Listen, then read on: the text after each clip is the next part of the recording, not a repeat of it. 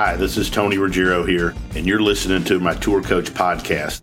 Tour Coach podcasts come from my stories, the interviews, my roundtable discussions, the day-to-day interaction with the people that I teach in my journey in the game of golf, whether it's tour players that I teach or tour players that have fired me, or heck, it's other teachers that I think the world of and respect, or it's mental coaches, performance coaches, or hey, maybe it's just people that have made an indelible mark on my teaching. Whatever it is, I hope this helps you learn more about the playing, the teaching, or enjoying the great game of golf.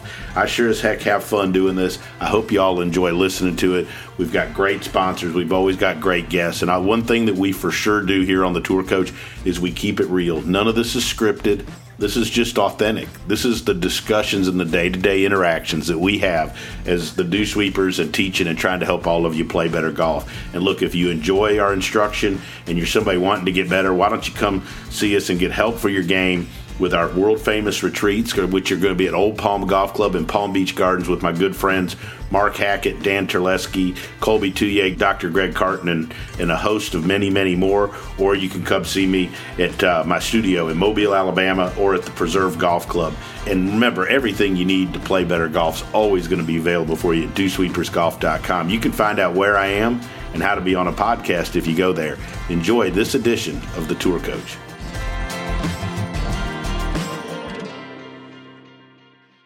Joining me here on the Tour Coach once again, one of my more frequent contributors and great friends out there on the PGA Tour. I was talking to somebody the other day, and I said, I think this is the best coach currently on the PGA Tour with the work that he's doing. I'm over at Sea Island, my good buddy Justin Parsons. JP, how you doing, brother? Tony, all's good. Thank you very much.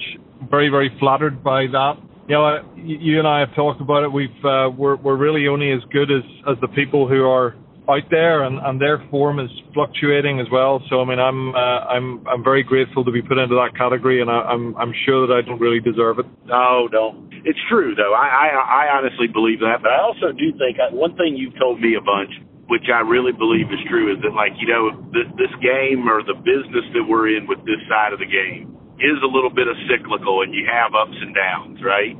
How do you deal with that? I'm curious how you do, but you've talked to me a bunch about it, and you've been a great friend and helped me bounce things off of as I've gone through periods of time where you're not teaching as many people or you've gotten kicked a little bit. And what are your thoughts on that about that it's cyclical? I mean, there are ups and downs in this game.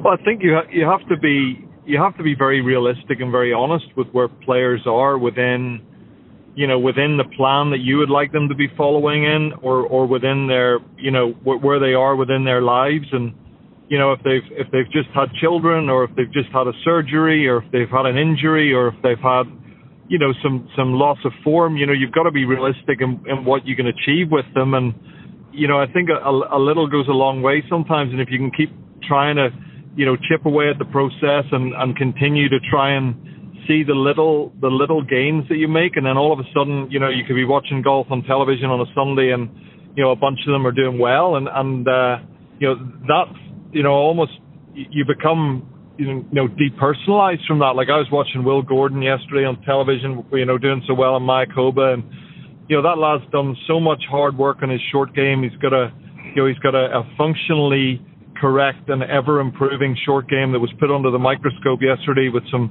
funny lies and wet conditions down there and things, and I was so proud of that, and that's just been a continued cycle of us chipping, excuse the pun, chipping away at his short game until a point where he's got a foundation, and then he's developed his practical practice work, and he's developed a slightly more bulletproof routine where he can just go ahead and execute. And I think it takes time, for them to be moving in the right direction. And sometimes when they're moving in the wrong direction, it takes time before you realize it's kind of happened. Well, you talked about players having surgeries, kids, getting married and all that. And I think one of the interesting thing is, I know for you and certainly for me, or it's like you're teaching people at different stages and phases of their life. And I don't know that people always necessarily understand that it's not just all golf swing. And so you're I got two guys in Q school finals today, and you're watching that, how you how you work with them and is different than a kid you're getting ready that's going to turn pro in 6 months versus a guy that you spend a little time with a guy that's 45 and trying to get his game back. Like, there's everybody's in different places and in different stages in life and has different external factors, and so it's how you approach them is to me is very different. Well, and I think it would be always hard to put a real equation on it, but it'd be interesting to know what the real numbers are behind what how much of our job is people or athlete management, and how much of it is technical instruction. And I do think that for those people listening and things that quite oftentimes there's a slight misconception that really all we're doing is thinking about the golf swing, and of course that is a responsibility, but to your point, it's a lot more to do with managing these athletes and trying to help them, whatever part of the cycle they're in. If we can create a little bit of an upside, then we're doing our job. And if we can arrest the slide, it's like the structures and the plans and the different little exercises and drills that we have for them should really be there to help them remain in a good position. I'm really proud of the work that Brian Harman has done. He's turned himself from a mediocre iron player to one of the better iron players currently on the PGA Tour, and he does the same thing in his warm-ups every single time. He uses a DST training aid just to get the sensation of good impact, and he uses a smart ball between his arms just to get a little bit more connection in his takeaway. Is very, very diligent about monitoring his alignment and his ball position, which we know fluctuate when he goes off a little bit, and he's really becoming legitimately one of the better golfers in the world, which is is really, really exciting, because he kind of almost looked like he was going to belong there through his early years, and to see him at 34, 35 years old starting to look like he may belong there for a period of time is exciting for him. Yeah, he for sure is. What were the steps to, if you don't mind me, when you identified, hey, you've got to become a better iron player, or, you go through the steps and you prioritize, say, these are the things that we want to attack, and you said, hey, we're going to make you a better iron player. What did you do to do that? And I love, like, the DST training. Like, the one thing I love is every time you post a video of him or you see him, he's doing the same things, right? Which I personally believe is one of the keys to improvement. I don't think enough people spend enough time on one thing before they actually get good at it, before they evaluate something that's not working. How did you come up with this plan to make him one of the best iron player in the world? Well, I think fundamentally, and I think it's something I'm still I know it's probably going to sound weird for people out there, but this guy at 5'7" pitches the golf ball 288 yards in the air, and probably hits driver more than most players on the PGA Tour, and hits it more accurately than most players on the PGA Tour. And the setup position for the driver, I think, requires a nice amount of arm extension. You're athletic, you're springy on your feet. The golf ball's on a tee, so you can arguably kind of drop it underneath the plane a little bit more when you're very rotary like Brian is. And I think that one of the things that fundamentally we needed to do a better job of is we needed to get set up for an iron shot. And to be honest with you, it was like he would just set up to his 8-iron, similar feel-wise to where he was with a driver. And, when we started to get to a point where he could feel, okay, I need to be a little more centered through my feet, and I need to get my armpits over my kneecaps and allow myself to get into a position where I can pressurize the golf ball from the ground rather than sweep the golf ball off a tee, that coupled with really, really good, diligent work on his alignment, those fundamentals are still, certainly something that I want to always be able to lean back on. And if I can see, I'm going to, reach out to him. I said to someone this morning, he just looked so well balanced yesterday in Mexico. They showed him on a couple of par threes, and, his weight's right down through the centers of his feet. So, and he's probably able for the first time since I started working for him to really recognize that, okay, there's a feel to hit an iron shot and there's a separate feel to hit a driver, and I'm okay with that. And I know that's, it's difficult for people to think maybe it's that simple, but I just think, when you've got a comprehensive understanding that, you've got to set up to the golf ball appropriately to put the club on the ball the way you need to, that has to start the foundational kind of part of the process.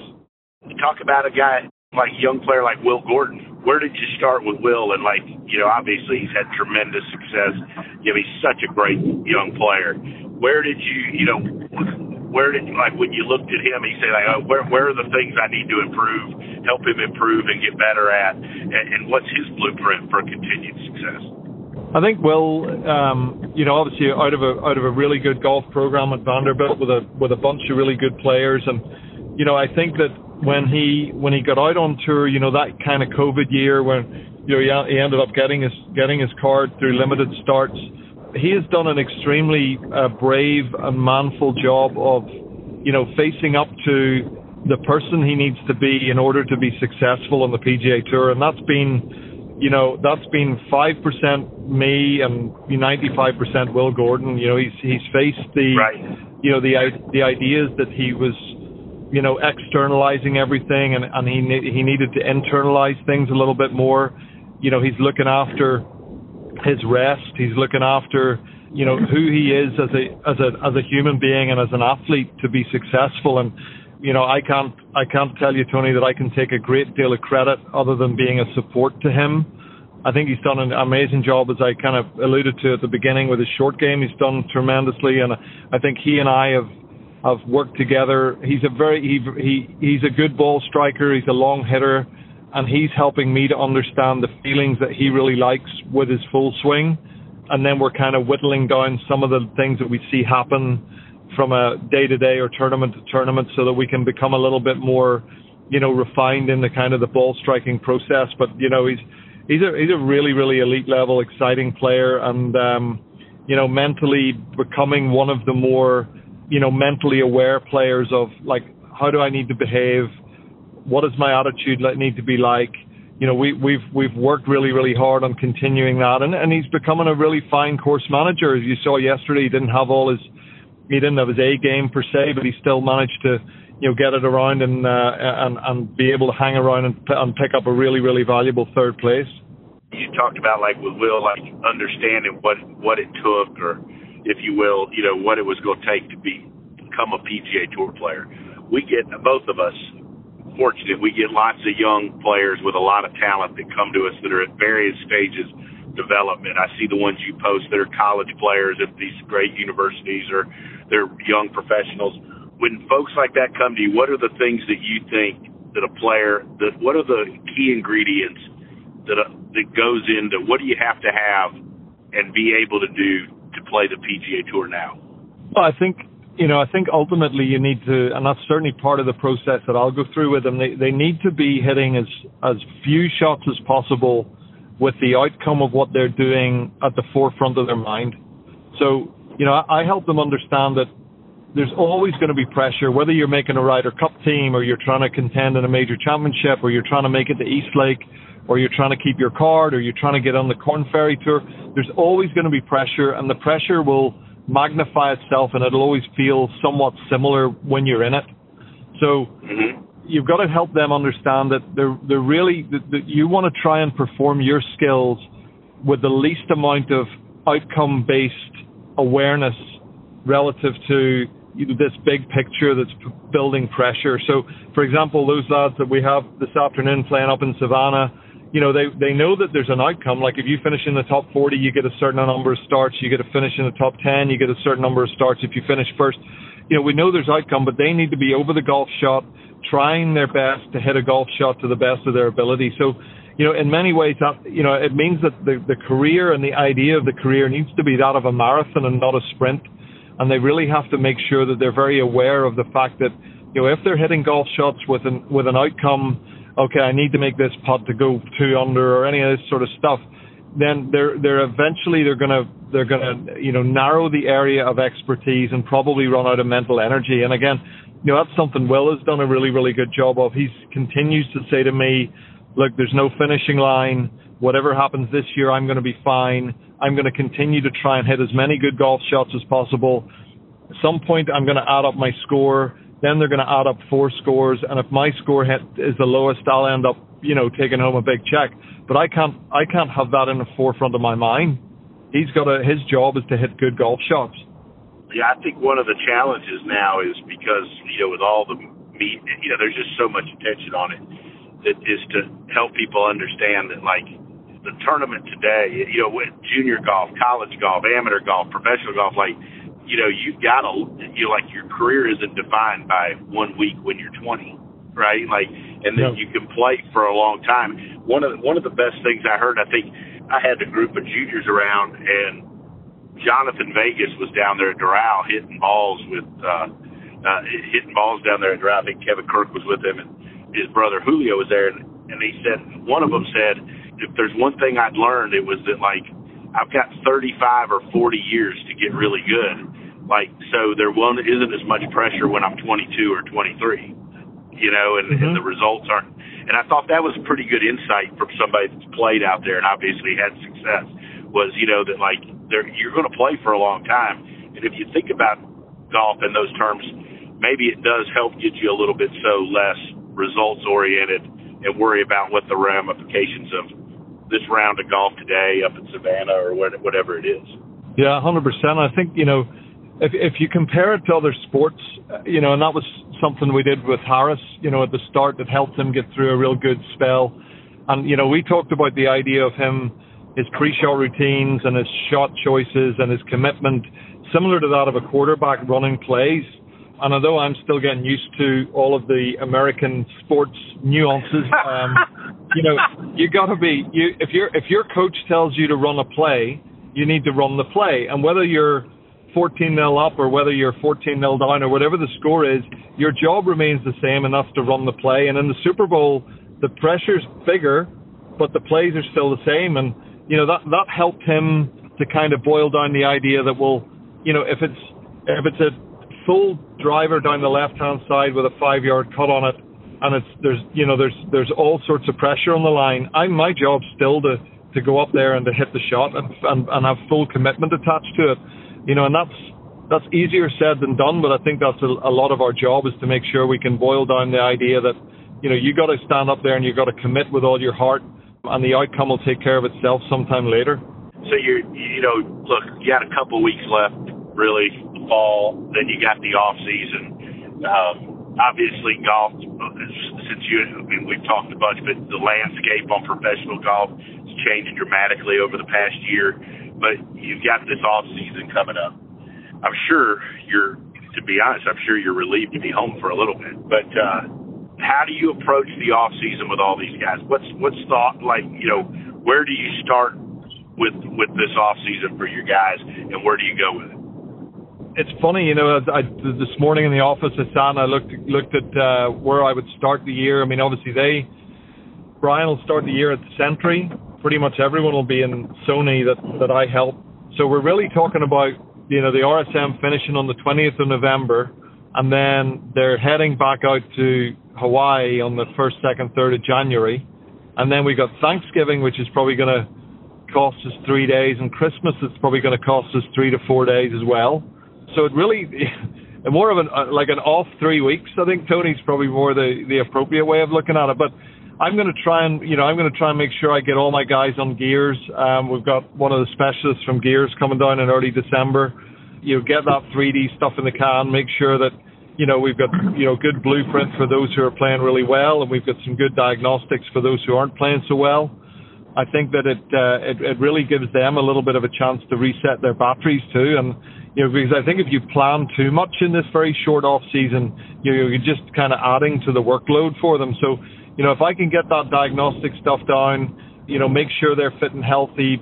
Patton Kazar, he goes ahead and gets a lot of fitness work done in the off season, which is great. He comes back, you know, out strong, you know, long legs, make sure he does all his leg work and things like that.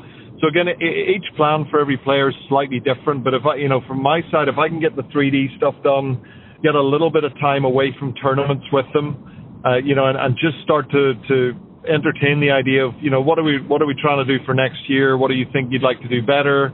What would you like me to do better? You know, ask some of the important questions that can be answered in a more casual environment rather than, you know, on a Wednesday of a PGA Tour event when everyone's already stressed out. I want to go back to 3D. How much do you use 3D? What's just curious about? I mean, this is probably as much for me as for the listeners. I always like to pick your brain on this stuff. What are you looking to get out of using like Gears? I would like to look at some extension pattern type work and just see how much, extensions going on with players. I would like to see, where rotations are relative to some of the other kind of blueprints that we have in there. And in Brian's case, I'd like to see what this kind of new blueprint looks like, because we haven't done that with him. I've had PK Harris on there. I would like to do more with it, Tony, if I'm being honest with you. I'm still at a point with Gears where I need somebody to help me put people on it. I use the AMM system. So in my own personal kind of world, I think of the golf swing in 3D because that's the way I was sort of trained with it, with Claude and Butch in Dubai. So I'm always thinking of it in 3D, and I want to do a better job in moving forwards of getting more data on. I think that's where, for example, I think Mark Blackburn has done a tremendous job in narrowing the parameters of the work he's doing with players. I think he's done a terrific job of getting people over to Greystone, getting a real functional blueprint from them, and being able to continue to reevaluate. And that's somebody who we've seen having tremendous success with some players who, quite frankly, they'd struggled with their ball striking for a little while, and he's right. And you look at those of us, our the people around us and our compatriots, whatever you want to call it. We look at the systems that we're putting in place, and I do think you gotta give Mark some applause for that. So, I'm trying to get back on that. I left the AMM system behind in Dubai when I moved across the States, so I've done a little bit more limited work with Gears, but I'm looking forward to getting stuck into that. And I see the boys at the Athletic Motion guys doing such a great job, and Scotty Hamilton and I talk about that a little bit. So I think it's certainly an opportunity for me in moving forward. What about the golf fitness side? How much do you intertwine that with the off-season work? For me, obviously, I've talked about a bunch of it. Like, I obviously utilize Colby a good bit with that, or Morgan, but in particular Colby down there at Old Palm, having access to him and to be able to take players. How much are you involved with the training side, working with your players and making sure they're doing that stuff, or that it fits with the instruction and so forth? I think you need to be, in our world, I think you need to be absolutely interlinked with what they're doing. So Randy Myers works with Patton Kizzire and Brian Horman. Tom Hemmings works with Harris English, Will Gordon. I think it's an absolute sweet spot of performance. I think, as you and I both know, I can ask Tom how Harris's right hip is looking in the gym, how his body's moving through different movement patterns. We can ask, Randy where Patton is in his postural work, how strong is his core, and linking that into, and also helping us to understand if we're seeing some funky things in the golf swing, there's probably something at that level happening with the body that's kind of either creating that or helping for the creation of that. So, I'm absolutely with those guys. We talk, fortunately, again, we're all working in the same place, so we talk on an almost daily basis about these players, and I had a long chat with Kevin Duffy today. Kevin's worked, with on and off with Louis Oosthuizen for a number of years. Kevin's going to be paying Louis a visit. Marnus Moraes, another great South African trainer who travels around on tour a lot. And Marnus has helped me, a great deal. We saw him at the top 100. You remember last year we did that nice. Yeah, that was fantastic. So that's an absolute part. And as much as the 3D is important, that would be way up in importance over pretty much anything else. Yeah, I think the one thing that I've tried to figure out, or I've learned maybe, is that talking to guys like you and different is that really, and it doesn't matter if it's like a junior golfer coming to see you or a college player or a tour player, that it takes a bunch of different disciplines and parts to mold somebody that's going to be good enough to play at that level, right? Like, you don't have all the answers, or it's not, the days of you go and you take a 1 hour golf lesson once a month, and that seems to kind of have gone by as far as what it takes to really develop talent. No, and we're very fortunate at Sea Island, where we've got, the fitness specialists that I referred to, David Angelotti, who's trained under Phil Kenyon and has an incredible putt view simulator. Every bell and whistle that you basically need to do putting, David's got it up at Sea Island. we've got his expertise, we've got the fitness guys, we have an incredible club fitting team there that, if a tour player asks me what some sort of Diamana shaft's supposed to do, I, generally speaking, Tony, I don't know the answer to that question, but I can very quickly find a person who does know the answer to that question. And to your point, you're only as smart as the people that are around you working with you. And I'm lucky at Sea Island, and I know you're very lucky at, in the various places you operate out of, to have Colby around you and Jackson around you, and, guys that can help support and add to the process. Yeah, absolutely. I mean, that's what I've tried to do. Like, I joke around, like, one of the reasons I started doing stuff with, like, Scott Lynn was to try to understand a little bit better about, like, sometimes I would always wonder, like, why was the stuff I was doing with a guy working? Not just why, like, a guy wasn't getting better, but, like, hey, why was this stuff we were doing working? Because, like, I'd like to understand it better, and I think that it's healthy to bring people around you that are good or very smart and at the best. It's different things than you. I mean, if you just have a bunch of people around that are always going to agree with you, I mean, I don't know that helps anybody out. But having people that are really bright and really motivated to do the same thing is, I think, pretty healthy when it comes to developing players.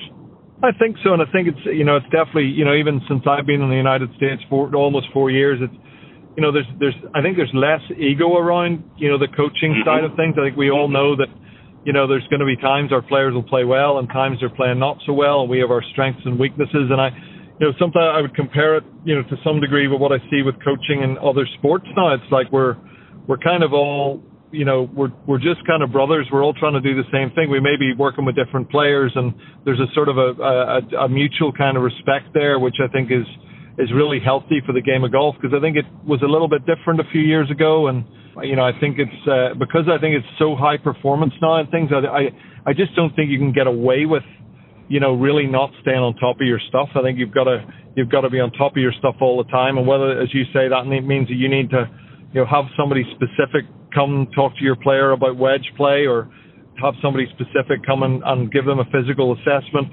There's a lot of things that we can't do, and we probably shouldn't be expected to do. Right, exactly. And like you said, I agree with you. I think that the whatever you want to call it, the culture or the atmosphere out there has certainly changed over the last few years out there with the tour. Don't you? I agree with you 100%.